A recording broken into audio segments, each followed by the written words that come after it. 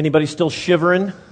Yeah? It always takes a while, I think, for our bodies to adjust and for the building to adjust with the change in weather. So if you're chilly, just kind of cozy on up to the person next to you, even if you don't know them or not, get to know them a little bit better. But we're glad you're here today. We're glad you're here with us at Genesis. My name is Paul Mumal, and I'm the lead pastor here at Genesis. And if you're a guest, a special welcome to you. A couple of things before we get started this morning. I don't know how many of you know T-Rock, who's on our staff. Maybe you've heard her name before, and if you think that she's a hip-hop artist, she's not. It's a nickname. I'm not exactly sure what the story is behind the name. But T-Rock oversees all of our children's ministry, and one of the things that we've been working on together is to expand some of her influence into our student ministry as well. She's been doing that with high school students for a while now. But we are working towards beginning to develop more and more our student ministry, middle school and high school. And some of you may know about this, but if you don't, if you're a parent to a middle school student, immediately after the service today, maybe 5 or 10 minutes after the service, up here in the front, we're going to have a quick informational meeting about some of the things that are happening with the middle school ministry. They're starting places of some things that are coming, some things that we're excited about and praying about, a volunteer team that's coming together. So if you're a middle school parent, come for a few minutes after the service today, and we'd love to tell you a little bit more about what's happening. With that in mind, next Saturday night, we have a great event that's happening here at the church at 9 o'clock, if you dare to stay up that late. Students do. But we are hosting the student ministry from White River Christian Church. They are going to be doing an event, and they are going to end up here at our facility next Saturday night at 9 o'clock for a concert.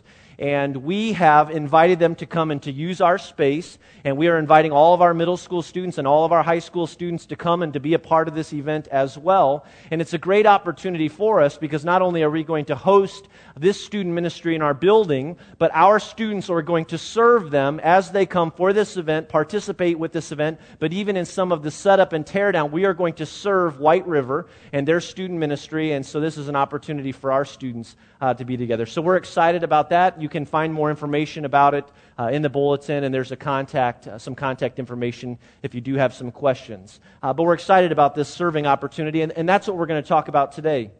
For the last few weeks, we've been talking about generosity, and we've been talking about generosity, especially in the area of finances and what it means to have a financial plan and what it means to give. And over the next couple of weeks, we're going to talk about generosity in serving.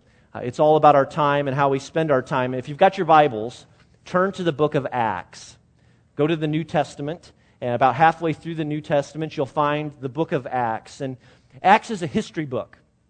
It's a history book. It's a record of the acts of the apostles. It's a record of the doings of the apostles and the early church and how the Holy Spirit worked through these people and through this church to bring about change and to extend the message of Jesus Christ throughout the world. The book of Acts opens in Acts chapter 1 with the ascension of Jesus Christ into heaven, and the chapters immediately following tell the story of how Jesus Christ, the message of Jesus Christ, spread from the disciples to their friends, to the city of Jerusalem, and to the rest of the world. And so we're going to begin in Acts chapter 6 today, looking at Acts chapter 6, verse 1.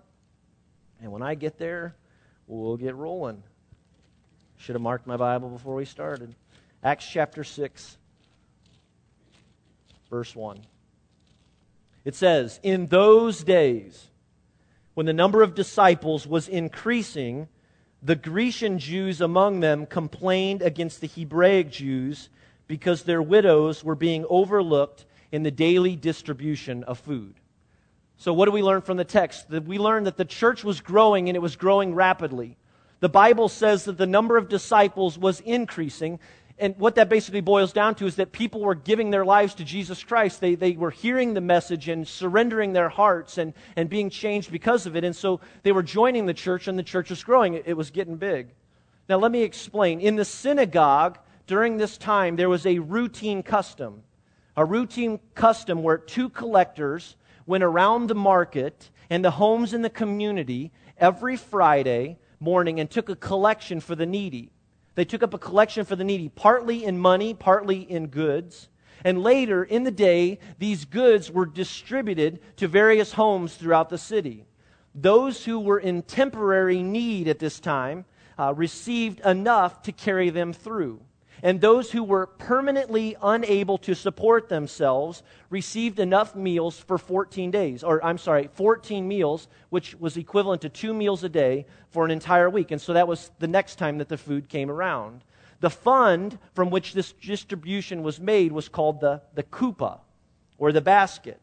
And in addition to this, a house-to-house collection was made every day, daily, for those whose needs were more pressing. And this was called the tamhui, or the tray. And it's clear from here in this text that the church here in Acts had taken over this custom and were providing food, were providing for the needs of the people in the community.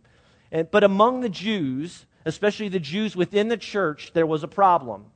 In the Christian church, there were two kinds of Jews. As the text tells us, there were the Jerusalem and the Palestinian Jews who spoke Aramaic, or the Hebraic Jews, and they prided themselves in being full-blooded Jews. There were also Jews from foreign countries who had come to Jerusalem for the Pentecost, heard the message of Jesus Christ, and were changed and had maybe set up residence in the city of Jerusalem. And so they were outsiders, and they spoke Greek. They were the Grecian Jews. And the Aramaic or the Hebraic Jews looked down on the Greek-speaking Jews because they were outsiders. I mean, this is ethnocentrism that was most likely affecting the distribution of food equally to all who were in need. And so the complaining began. The finger-pointing began, and a problem arose in the church that needed to be addressed. Look at verse 2. It says, "So the 12," and notice it's with a capital T, "gathered all the disciples together and said, 'It would not be right for us to neglect the ministry of the Word of God in order to wait on tables.'" These 12, or the original disciples, or as they are now called, the apostles, the leaders of the church, they were in charge of the affairs of the church, much like our elders are in charge of the affairs of this church. They heard the problem.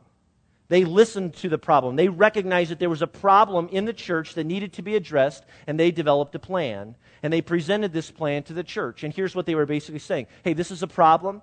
There's no reason that anyone should go hungry. This is an example of ministry that is waiting to happen. And so we're going to respond as a church. And as the leaders of this church, we are not going to be the ones responsible for doing all of the work of this church. It's going to take every one of us. That's what the church is for. The church is made up of people who are willing to serve and give of their time. And you people of Jerusalem, you Christian church in Jerusalem, you are the church. Every single one of you are the church. You are going to be the hands and the feet of Jesus to help resolve this issue and to make sure that these widows and all widows are being fed. And this is a great example in the book of Acts of the church at work. A church reaching out and serving the community. Men and women, teens, making themselves available to serve. And this idea of being a servant is exactly what Jesus taught and modeled.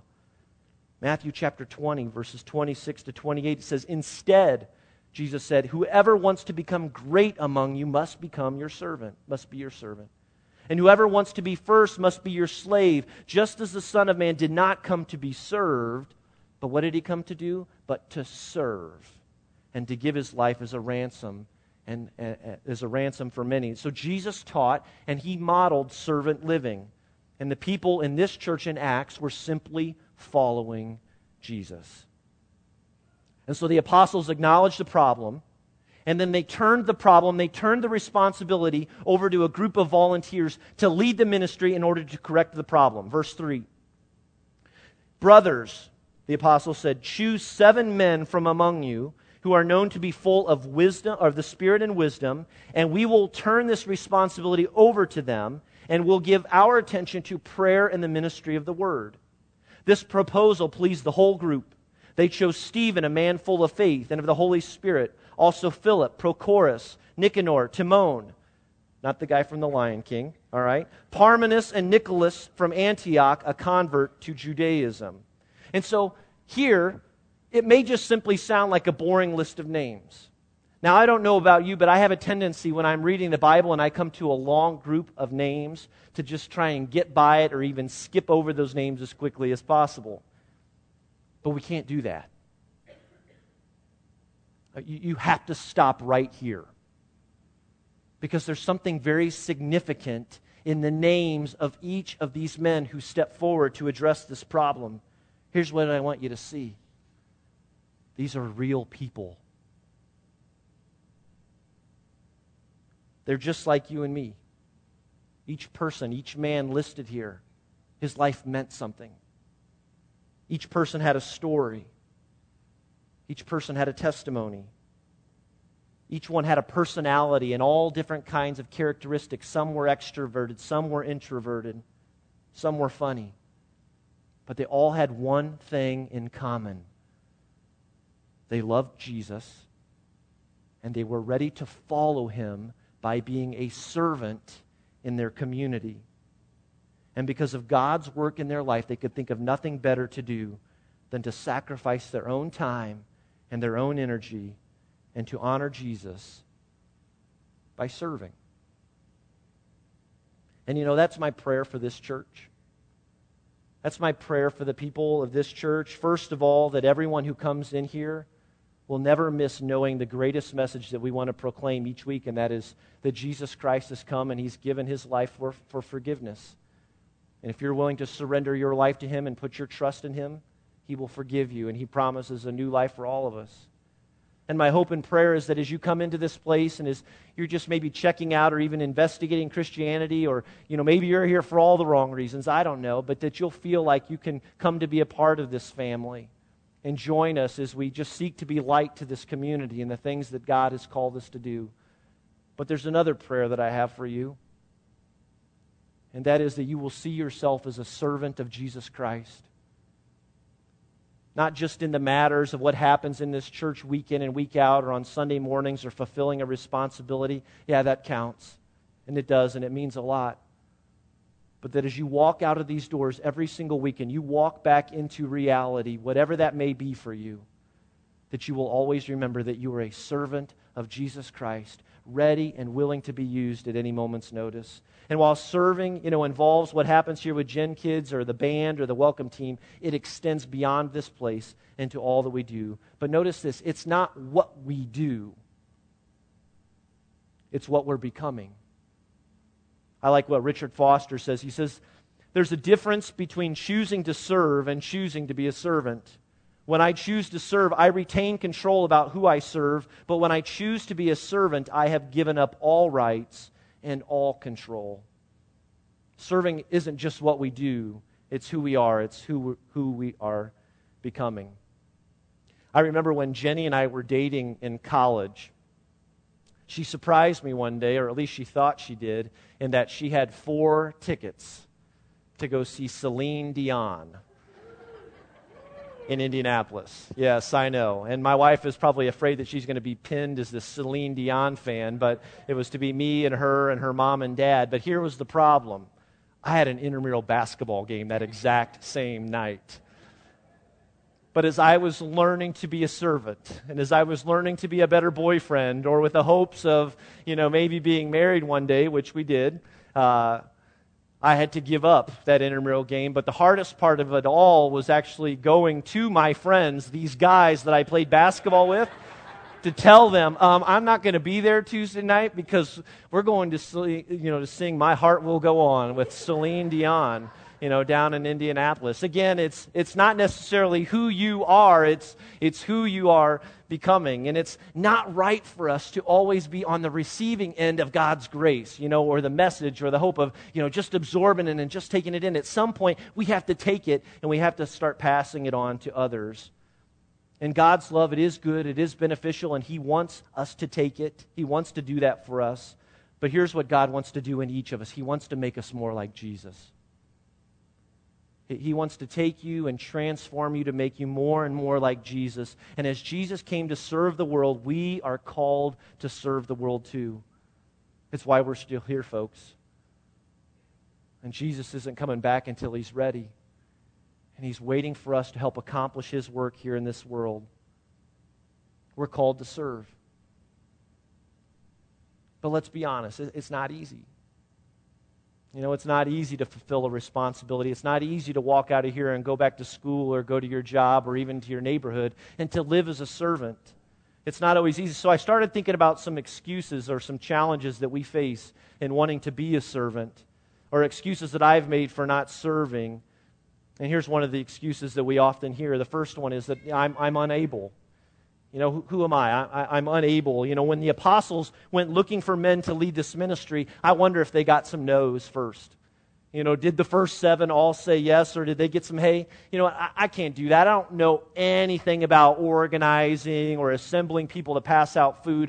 Have you seen my garage? Just go take a look at my garage, and you'll see that I'm in no place to organize. And maybe you've said no to some opportunities, feeling unqualified or inadequate, or you've questioned whether God has even gifted you to serve. And if that's where you are at, and I've been there, I want to say this. That's how Moses felt when God called him to go and deliver the people from Egypt. He said, God, I'm not a good speecher. I don't know how to get up in front of the people and talk. Or, when God called Gideon, and Gideon said, hey, I'm the least in my family. I am not even the most impressive of all of my family members. And God said to Moses, and he said to Gideon, he said, you may think you're unable, but you're able. And every member of God's church has been given, gifts and abilities. But here's the thing, like Moses and like Gideon, when you feel like you are unable, chances are you are at just the right place for God to use you. You're right, your heart's right, you're ready to go when we find that in us, that we're going to need God's power to flow through us. And so we've been given these gifts and abilities, and there's a difference between the two. Gifts are natural abilities that you're born with, or gifts that the Holy Spirit has given you. And the Bible teaches us that God has given to every believer some natural abilities, some gifts that we are to use. And gifts are not something that we had necessarily anything to do with. We didn't develop them. We didn't learn them. It's just what God has given us. And there are all sorts of gifts. Some have the gift of singing. Some have the gift of teaching or administration or showing compassion and mercy. These are already in us. That doesn't mean that we can't kind of grow in them or get better with those gifts, but they are gifts from God. And God has given you your gifts, not so that you can use your gifts to simply build up yourself, but He's given you those gifts so that you can use them, that you can serve and use those gifts to glorify God and encourage others. Romans chapter 12, verse 6 says, we have different gifts according to the grace given us. Each of us has different gifts given by God. Now, abilities are different, and the Bible calls them skills. And these are things you learn to do, and maybe you use your skills to help with audio and tech needs, or maybe you use your computer skills to help in the office or to help with the church website, or maybe you use your carpentry skills to construct this facility or to go out onto a missions trip and to do some work. And you take these skills and you say, God, I am going to use these abilities that I have learned, and I am going to use these abilities to serve you. And there are people all over this church that are using their gifts and their abilities every week, whether it be in worship or in various building and construction needs around our church.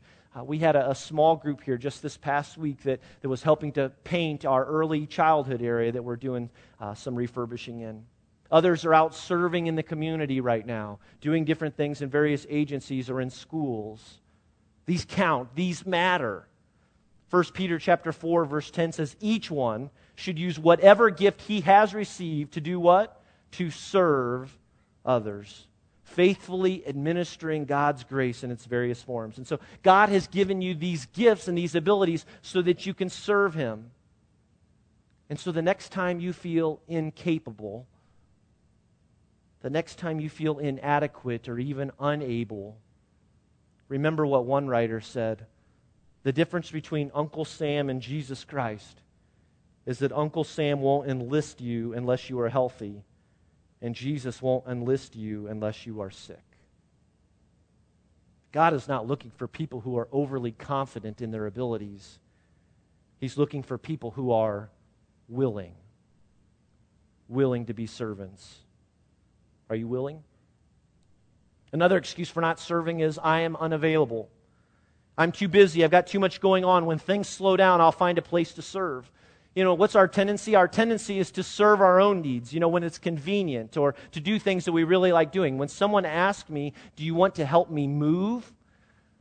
Well, there's an answer kind of welling up inside of me. Well, of course I want to help you move, but, I've got other things going on. But on the same day, if someone invites me to go see a basketball game, I'll do everything that I can to rearrange my schedule, in order to go see this game. It's kind of like this. It's kind of like when we sit down with our boys to eat at the dinner table, and they start playing with their food and talking about how it looks yucky, or it smells funny, or they're not hungry, or their stomach hurts. But everything changes when the ice cream comes out of the refrigerator. It's like two kids that are malnourished, that are just waiting to eat, and attitudes change all of a sudden. I mean, in many ways, we control our availability. And these men here in Acts, these 7 men who raised their hand in their willingness to serve, they didn't play the busy card. God was working in their life, and He was changing them to become more like Jesus. And when you gave your life to Jesus Christ, when you surrendered yourself to Him, He began changing you.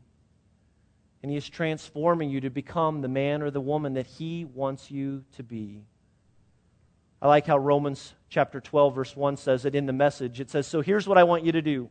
This is what it looks like.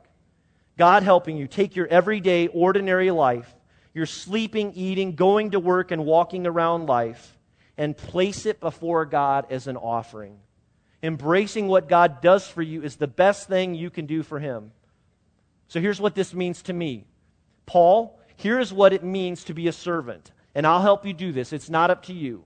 Take your everyday life. Take every minute of every day that you live, when you're at home with the kids, when you're alone with your wife, when you're eating in public, when you're meeting people in the community, when you encounter someone who's hurting or devastated, when you're playing basketball with a group of guys. Take these moments and don't ever forget that you are a servant of Jesus Christ and that you serve God in every aspect of everything that you do. Every moment may be an opportunity to serve one. And so take hold of everything that God has done for you, and you pass His love on to others. Just be a servant and be available. Serving God means taking ordinary, everyday life, each minute, and surrendering it to God. It's laying your life as an offering before God and saying, I'm available. I'm ready to be used. One more excuse, and I think this is the most significant of the three, is that I'm unnecessary. I mean, does it really matter? I mean, do I really have a part in this? Is it a big deal? My guess is that many of you voted in the election this past Tuesday. But there are probably some of you who chose not to because you believe that, you know what, my vote doesn't really count. It's not going to matter. This election's going to go whichever way it's going to go, regardless of whether I vote or not. I've got two friends, one who was planning to vote for McCain, one who was planning to vote for Obama. They lived in the same state, and here's what they decided to do, or even talked about doing, and that is, why don't we just not vote? Because if you think about it, our votes are simply going to cancel each other out in the first place, and so we can avoid the lines and just not vote altogether. Okay? It's true. I mean, there's some great logic in it. Now, I don't know what they ended up deciding to do, but it was just something that they had thought about. And it's easy to think of your life like this, that your service doesn't count, or the things that you do don't really matter, especially when it comes to serving in the church.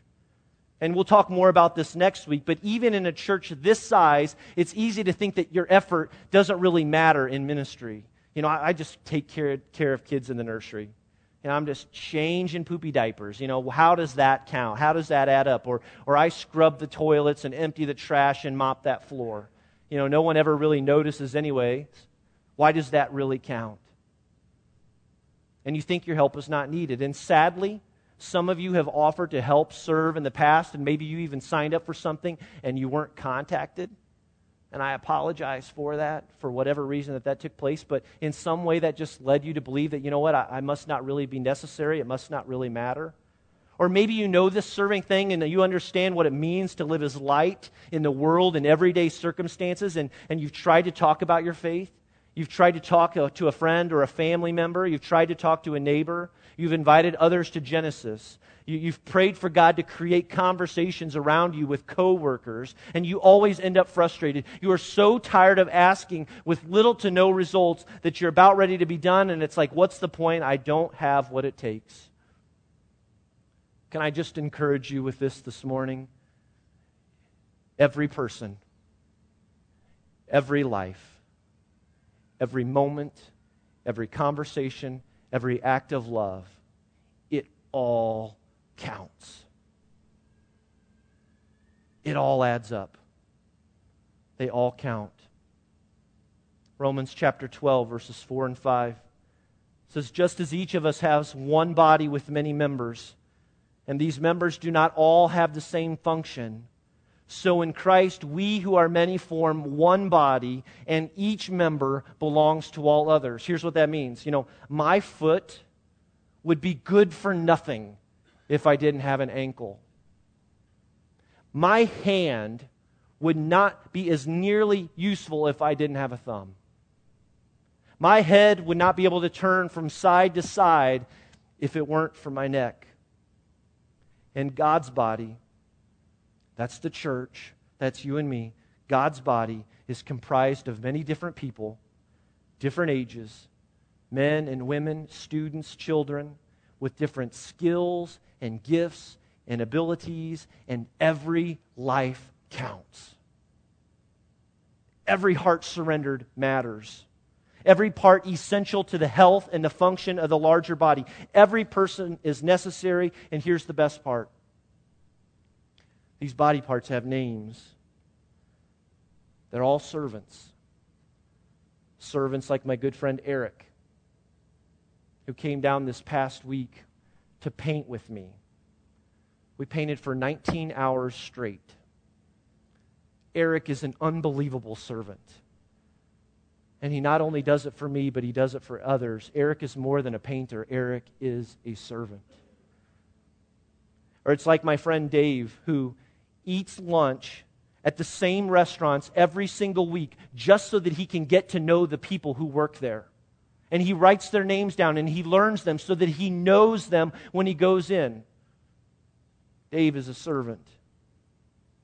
It's like my friend Lauren from Louisville, a veterinarian, who quit her position to move to Baltimore to help plant a church with another group of people.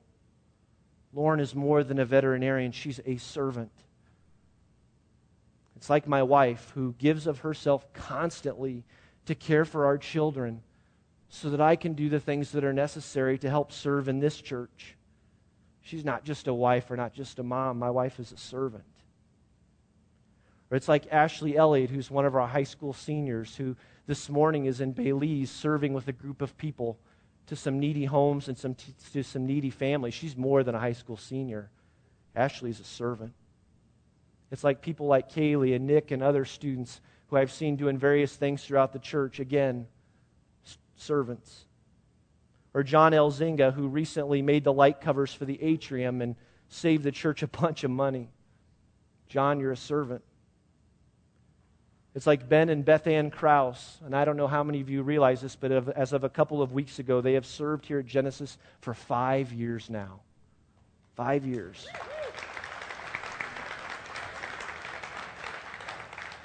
Why do they do it?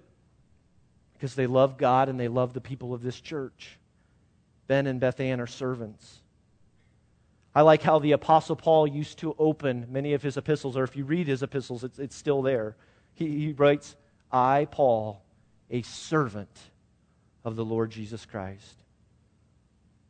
Paul is a servant. And there are others, and I can only name so many names, but I'll keep naming names. But these 7 men in Acts, Stephen, Philip, Prochorus, Nicanor, Timon, Parmenas, and Nicholas, the hands and feet of Jesus Christ, servants. Each with their own story, each with their own gifts, skills, and calling. Look at verse 7 last time. All these men have come together. They've realized, they've recognized the problem. They're ready to address it with these food handouts. What does verse 7 say? So the word of God spread.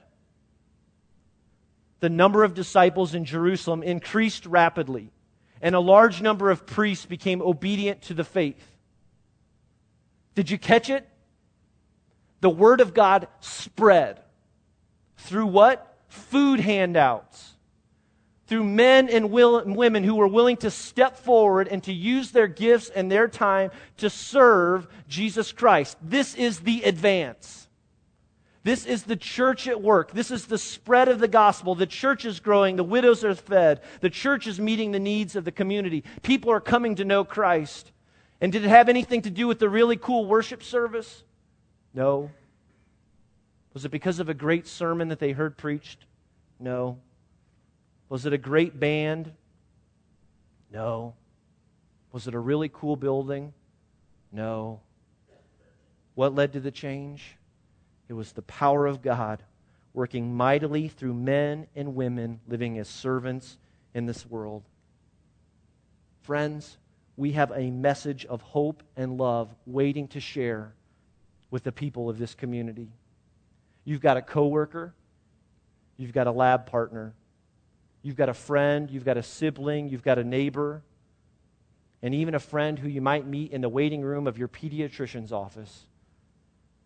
And they are waiting for you to see yourself as a servant of the Lord Jesus Christ so that you can carry that message of hope and salvation to all that you come into contact with.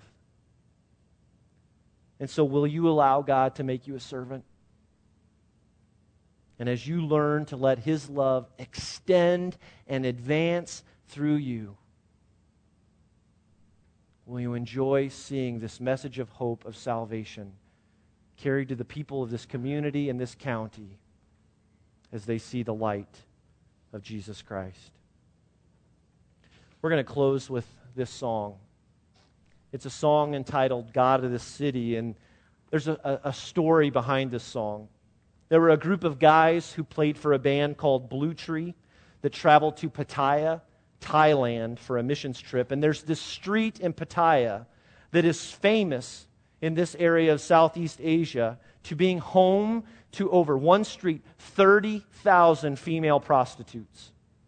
One city, one street, 30,000. This doesn't even include the number of children or the number of male prostitutes in this city. And these guys, with their band, had been invited to take their Christian music to play in this bar on this street in the middle of this city, in the middle of all of this insanity. And thinking it would be cool to play their music in the middle of all this madness, they went.